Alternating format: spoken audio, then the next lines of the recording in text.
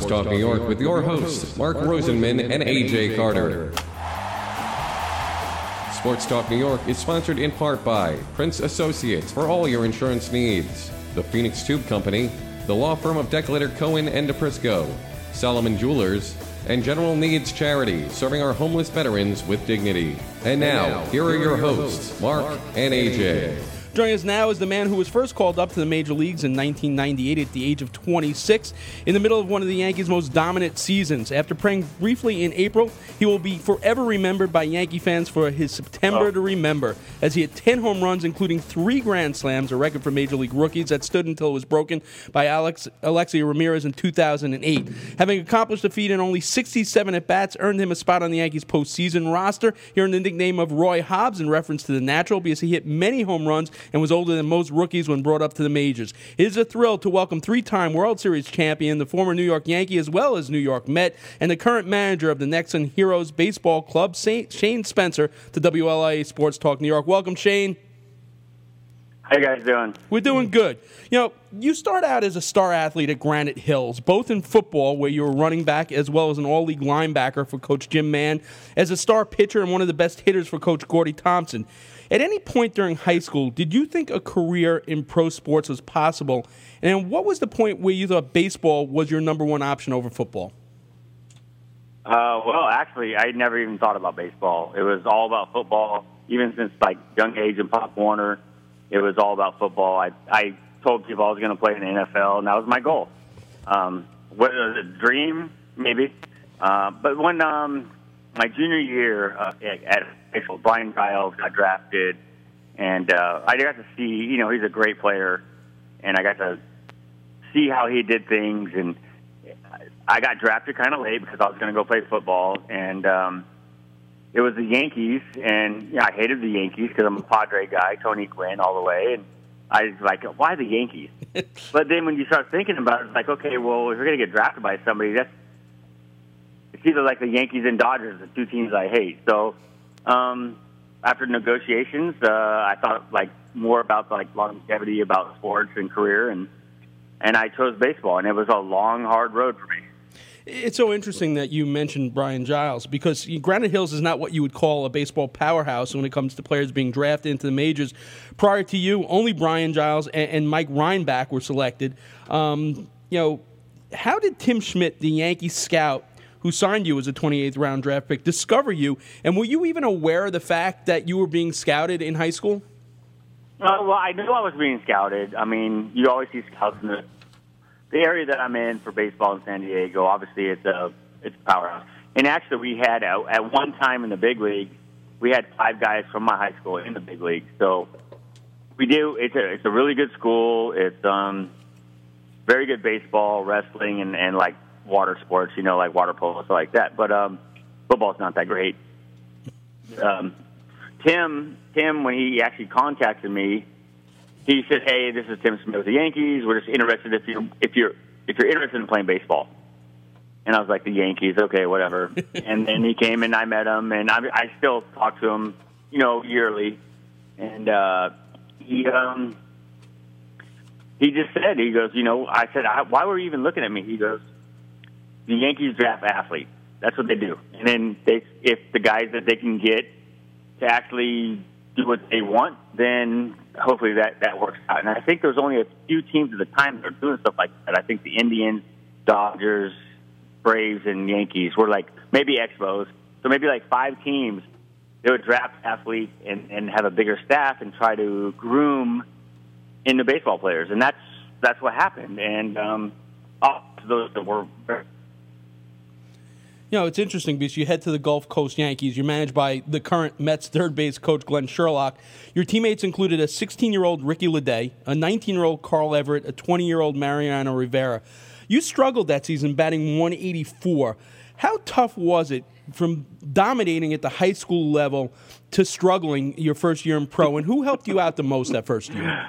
I wouldn't say I dominated in high school. Most guys hit 450 to 500 in high school, and I hit 340 or 350. So I definitely wasn't dominating. You certainly weren't hitting 184 though, Shane. Yeah. You know what though? My 184 was probably I was probably one of the better hitters on the team, besides like Carl Everett and a couple other guys. I mean, that's how we were so overmatched. It seemed like we had college pitchers, Latin pitchers, and hitting was just so far behind. I mean, I think you might have to go back and look at Chipper Jones' stats that year because he was pretty terrible. He might have been one of the worst players in that league, and he's a Hall of Famer now. So it was just one of those years where the pitching was so good. I mean, I was overmatched, completely overmatched. I didn't know what a right-handed changeup was. I just never seen those kind of things, and I was pretty much dominated. I actually wanted to go back and play football, and actually Brian Giles, who's not the smartest guy in the world, I promise you, he actually talked me out of it, and he said, no, you learned a lot this year. I promise you, if you go one spring training, you'll see what they're talking about, and you'll develop. And I listened to him, and I was decent after that. So you continue up the ladder in the Yankees to Oneonta of the New York Penn League and then Greensboro of the South Atlantic League, where you have better numbers. You're teammates with Jorge Posada, Andy Pettitte, and an 18-year-old Derek Jeter. Being in that Yankee system and having those three guys as teammates, could you sense, what was going to start happening up at the major league level with this much talent in the minors? No. I mean, to be honest, no. Maybe as a outfielder, a second DH, you see these guys. Out of those guys that I came up with, Mariano was special, and Andy Pettitte was special. Jeter, you could see the talent. He was just so raw. But then it just, I swear, when he was 20, it just didn't. He's obviously a superior athlete, but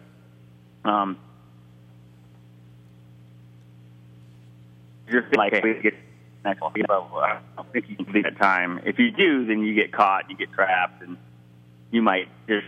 A lot of guys fail that way. That was one of the good things about coming up with the Yankees is that even the coaches never, ever talked about, this is what you got to do to get the big leagues. It was always about how can we get better that day. And that's the way it was, and that's kind of how I teach now, too.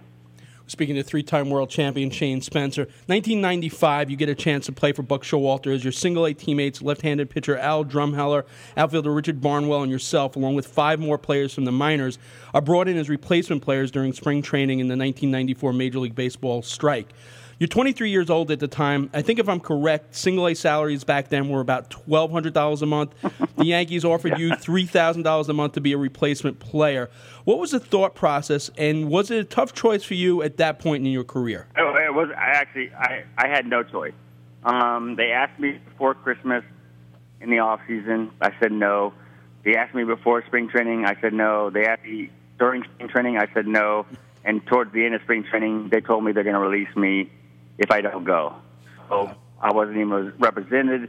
I had the players union didn't really wasn't prepared for something like that. Those other guys crossed way before me. I was forced to cross. It ended up working out for me, but I never once was going to do it. I was an A-ball. Who cares? To go. I don't even know who Buck Showalter was.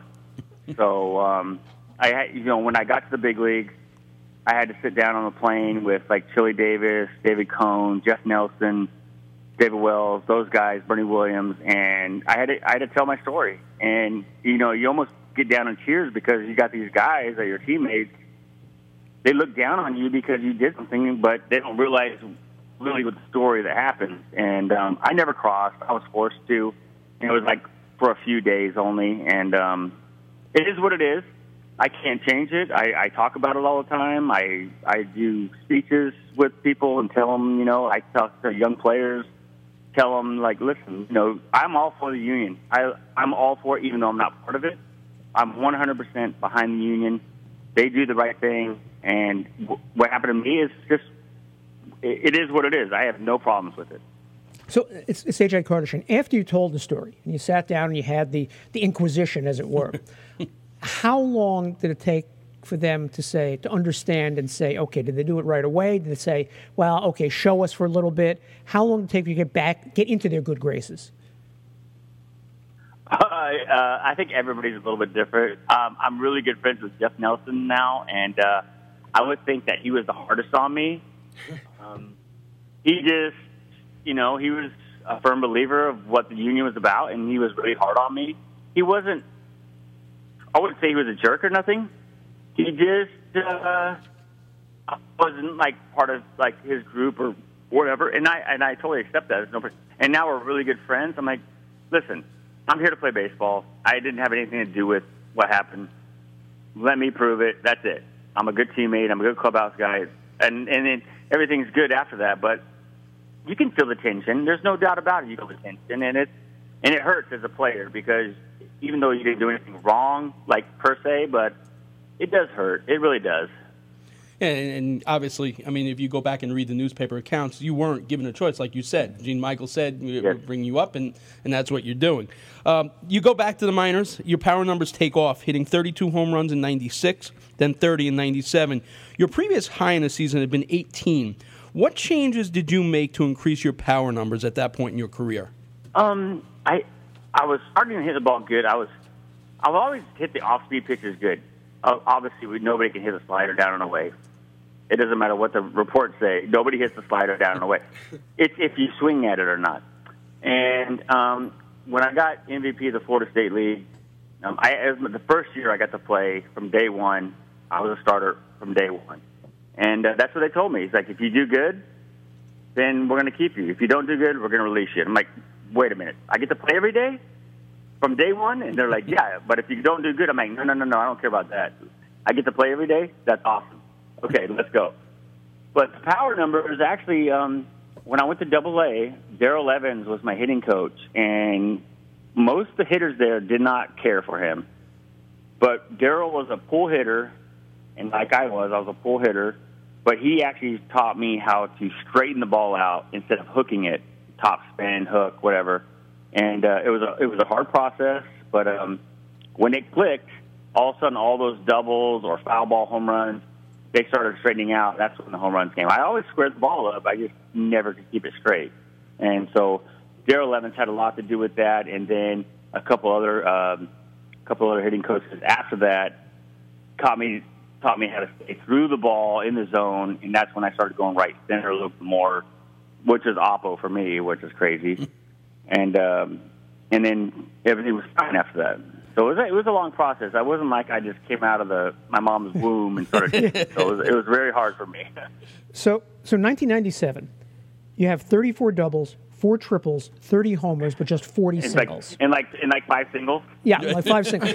So you decide in the off season, you can actually try and get your average up and change it around and hit some singles and become a little more, not quite a spray hitter, but more of a spray hitter. So first of all, how did you do that? And as you've gone ahead, I'm going to jump ahead, Piston Chris, you're teaching hitting now. Which do you think is more, how do you teach now? Do you teach launch angle, which is popular, or do you teach spray hitting, which is what got you to the major leagues? Oh, well, 97, I did get called up in the playoffs because they told me I couldn't hit for average. Well, it was the best year I ever had hitting the ball. I just could not get a single. I'd line out the center like twice a game. Mark Newman even called me at the All-Star break. He goes, "You're hitting 202. What's wrong?" I'm like, "Mark, I can't hit a single. I'm sorry." He goes, "Well, 202 is not working." I said, "Mark, I can't get a single. What do you want me to do? I'm hitting line drives in center field. What do you want me to do?" And he's like, "Well, it's not working." I'm like, "Okay." Well, I ended up hitting like 300 the second half of the season, hit 240 or 250. I don't even know what it was. Who cares? But they didn't call me up because of that. And I said, "Okay, I'm going to go play winter ball, and I'm going to prove to them that I can hit 300. And I went down there and just kind of judied the ball around and played pepper with the ball. And it ended up being a great thing for me because I actually learned how to use the bat the right way. And then I went to spring training, and it was great. And the whole year next year was phenomenal. But as far as teaching, I don't teach launch angle. That to me, that's a joke. Guys that do launch angle are superior athletes for anybody. I can't teach that in Korea because they're not superior athletes. So it's more about keeping your bat in the zone as long as you can. If you have that great athlete, then maybe you could tweak some things and get that little angle. But, that's a King Griffey. These are great athletes that can do that. So teach kids or even young pro athletes, it's wrong. That's my opinion. But that's why baseball is got a million strikeouts and a lot of home runs. Yep. I'm so glad to hear. And you know what, Marlon Anderson, we had him on. He also it's more teaching what we've learned all our lives and what we taught. So we see the ball, hit the ball, make contact. Regeneration back to that. I hope so. I hope that make the game more interesting. Yeah, just teach a guy how to bunt. Right. No one even knows how to bunt. So all those changes and tweaks you make set up for the historic run is from August 7th to September 27th, 1988. You hit 10 home runs, including 3 grand slams and a rookie record. You did this on a Yankee team that was headed for 114 wins. But when you homered 7 times in 9 days, 8 times in the month, still the most by a Yankee rookie in September, you're the talk of the town on a team that was legendary. What is that like? And have you ever experienced any level of success in such a condensed period of time? And then add to the fact that you're on the biggest stage in the world as far as baseball goes. What was that month like for you? It's looking back on it, I think it's kind of ridiculous. But at the time, it really wasn't that big of a deal. I was doing it in AAA. I was having a great year in AAA. I had Ricky Leday, I had Mike Vole. You have the 3, 4, 5. We were raking. Then you go up to the big leagues and they're killing people, and I'm in the lineup, and I have Scott Brosius, who's hitting 290 something, ton of RBIs behind me. Who are you going to pitch to? It's I got pretty good pitches to hit. You still have to hit them, but I did get good pitches to hit, and I was locked in, and I hit them. Trust me, they make adjustments, and when you don't play all the time, you look like a fool, like I did the next year. So it's just one of those things that people say, how did you do that? I'm like, I probably got better pitches than a lot of guys did. It comes down to that. There's no false advertisement about it. But I was hitting the ball. The ball did look like a baseball. It was pretty sick. It's interesting because you always wonder how an athlete, when he comes up and has such success at early in his major league career. We look at what just happened with Jeff McNeil here with the Mets. Right. And and you wonder what's going to happen next year. Yeah. And Mike Vail is the other one. Mike Vail as well, but or even Kevin Moss. But when you have that level of success, how difficult is it to deal with the expectations that next season, whether it be from the media or the fans or even the front office, how difficult is that to deal with that pressure internally? You know what? When I look back on it now, the one thing that I regret, and the only thing that I regret, is not being prepared that off season. I did a lot of signing. Everybody on that team was flying back to New York from wherever you're at. I'm coming from San Diego. Every other weekend, I'm flying to New York to do signings. And you get caught up in it, and I don't think you get locked into your training. And I feel like when I went to spring training, I was behind. And I didn't click towards the end of spring training, and then I just didn't play that much. Really, I didn't. I was just like a spot starter, and I don't know why. I just didn't get to play that much, and it showed. And I actually was a little bit gassy about it, Ben. And I was just. I think we lost Shane. You there? This is together. Can you hear me? Yeah, now we hear you. But that's better.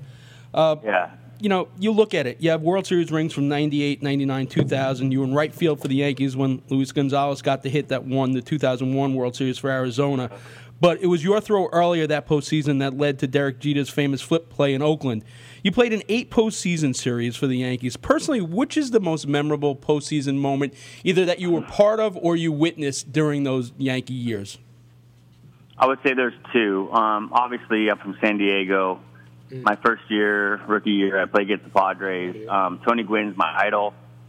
I caught a ball, his first at bat. I think it was Game 3, and it was only the second out, and I didn't want to throw it back in. I just want to put it in my pocket. And I'm like, my career is over right now. This is the greatest moment of my life. I was so pumped up that I had to throw the ball back in, so I was very disappointed.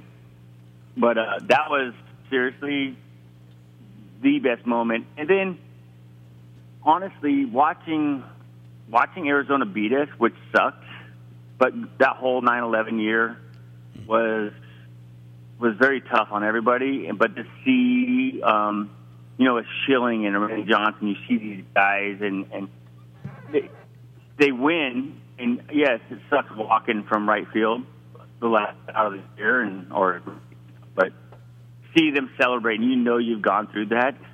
That sticks in my mind. Like, that's what it's all about. Like, these guys have waited their whole life to do this, and I got to do it 3 years in a row. And yeah, it sucks to lose, but those two moments really stick out to me. You know, after your playing career ended, you turned to coaching, first serving as a hitting coach for the Storm, the single-A affiliate of the Padres from 2008, then the hitting coach of the Somerset Patriots of the Atlantic League.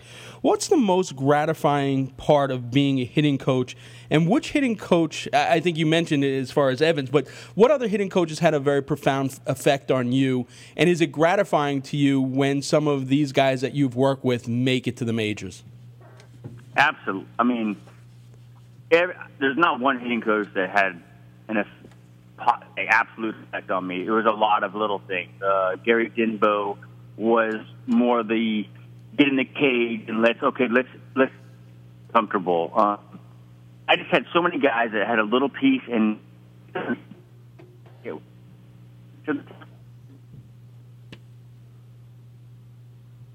Shane, you there? I think we lost you again. He's in a bad spot. Oh, no, right. no, we got you now.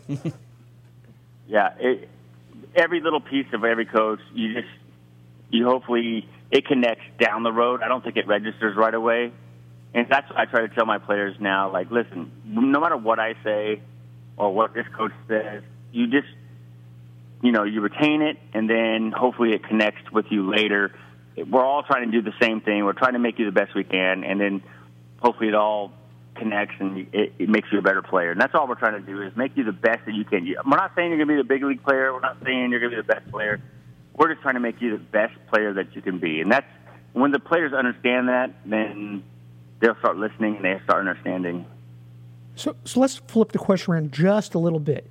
Is there anybody who you coached who made it to the majors you take pride in saying, I really helped him and maybe I was the one deciding factor in giving him the push that got him to the major leagues? Well, you got to remember, I was coaching with the Padres, okay? So there's not a whole lot of guys. Yeah. I had Logan Forsythe. I had Corey Kluber. Corey Kluber, I would say, would be the big one. Obviously, I'm a hitting coach, but Corey Kluber was dominant. He had great stuff, and he had like a 5 ERA or whatever it was. And I told him that the Dodgers, I think it was John Valentin. Mm-hmm. He used to play with the Red Sox. So he was managing with the Dodgers, and this team sucked. But they killed Corey Kluber. I mean, killed him. Well, I told him, I said, there's no doubt that John, he knows you're tipping your pitches. And he's like, I'm not tipping my pitches. I see it all the time. Like, I'm telling you, you don't think so, but I'm telling you, that guy who's a major league guy forever, he knows you're tipping his pitches, and your players know it. There's no way a team that's hitting 240 rakes you like that, not with your stuff. So I actually got permission from the Padres to sit in the stands why he started. And I swear after like 8 pitches, I saw it. And I'm like, oh, my gosh. So I went and told him, and he didn't believe it. And I was videotaping. I had a little flip share camera, and I showed him. I said, he goes, how can you see that? I'm like, well, that's what big leaguers do. That's what I said, that's what we do. And obviously he's pretty freaking good. But, I mean, there's no way that these guys that were hitting 220 could lay off that slider. I mean, come on. And I just couldn't believe it. And so when I showed him the video, obviously after that, it was pretty amazing. And, of course, they traded him because that's what the Padres do. So, So after a 3-year run in the Independent Atlantic League and with the Somerset Patriots, one in which you helped guide the Pats to a league title, you head to Korea for the next career, move in your career, agreeing to become a field coordinator and minor league manager for the Nexen Heroes of the KBO. Why Korea as opposed to maybe waiting for a manager's job maybe in the minors or in the Atlantic League? And does the language barrier and culture add an extra layer of difficulty to the position for you? Well, I can tell you the true answer, which would be money. Honestly, but being in Japan, I played in Japan for 2 years. I was kind of a player coach there at the end of my career. I was hurt, and that's how I got the job in Korea. They interviewed me I told them the things that I liked about Asian baseball and the things that I didn't like, and I think some of the things that I could change or would hope to change. And the first year there was very difficult, and it wasn't the players, it was the coaches. They're old school. They didn't really know basic fundamental things like cutoffs and relays, like where to position people, and to try to get the coaches to get on board with you was very tough. And you're doing it through a translator. This is my third year I've done it, and it was pretty smooth this year. But I don't hire my coaches, and every year I get new coaches. Like the first month, I have to train the coaches to get on board with my plan, and it's not easy. It really isn't. You just have to, but one thing that I do is train them to do it in my way, but then once the season starts, I let them coach. I let my pitching staff, my pitching coach, I let him, he tells, because it's a developmental program, it's not like we have to get this guy so many innings. It's trying to develop these guys. So I let him, we're not trying to win games. Yes, I want to win, but he tells me what pitcher's coming in. I let him do his job. I let my catching coach do his job, and then we talk about after the game. I want these coaches to express themselves and teach. You know, that's what they're there for, to teach, not to do everything I say. So it's really turned out pretty good. I hope, I'm going back next year, but I really hope they extend me because I love it, and the people are great over there. The baseball's not that good, but it's frustrating. But Lastly, it's a small country. It really is. Lastly, you're also involved with a charity from your hometown called the Miracle League. You have a great fundraiser going on now. In fact, there are only 3 days left for early bird pricing for the Roast of Shane Spencer, which will be taking place here in New York City at Caroline's on December 1st. Joining the roasting dais will be additional Yankee favorites Jeff Nelson, who you mentioned before, Tanyan Sturch and Charlie Hayes, local comedians Kristen Carney and Patrick Schroeder. How can people get tickets for this great event, and what can they expect, of the dais, roasting you, and what can they expect that night? I don't know anything about a roast. All I know is that whatever dirt they have on me, I'm going to get ragged on, which is fine. I don't care. I mean, I made a lot of mistakes in my life, so it's all going to come out. I don't care, which is fine. I actually use that as teaching moments. Like, I got a wet drinking, driving with the Mets. That's how I ended my career. I use that as teaching with the kids, or I say kids because I'm old now, but young pros. Like, hey, listen, the last time I played in the big league, because I always ask, when's the last time you played in the big league?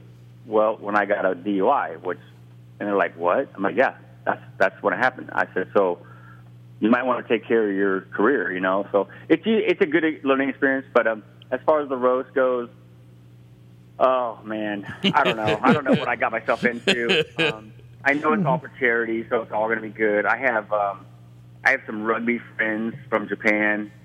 They played for the All Blacks in New Zealand. They're coming, flying out to New York. Never been to New York. Godparents. It's going to be a lot of fun. Not for me, maybe, but just for everybody else. It's going to be great. It goes to a charity. It's going to be a good time. I'm looking forward to it and not looking forward to it. I don't even really know what else to say about it. All right, Shane, thanks so much for your time tonight, as well as an epic September for Yankee fans to remember forever. We look forward maybe seeing you one day as a manager here in the majors. If even as a coach would be very cool. We really appreciate your time tonight. I appreciate it, guys, and it's always great to talk to New York people, man. They're just passionate. I love it. You got it. Thanks so much. December 1st, get your tickets for the Roast of Shane Spencer. Shane Spencer, the home run dispenser.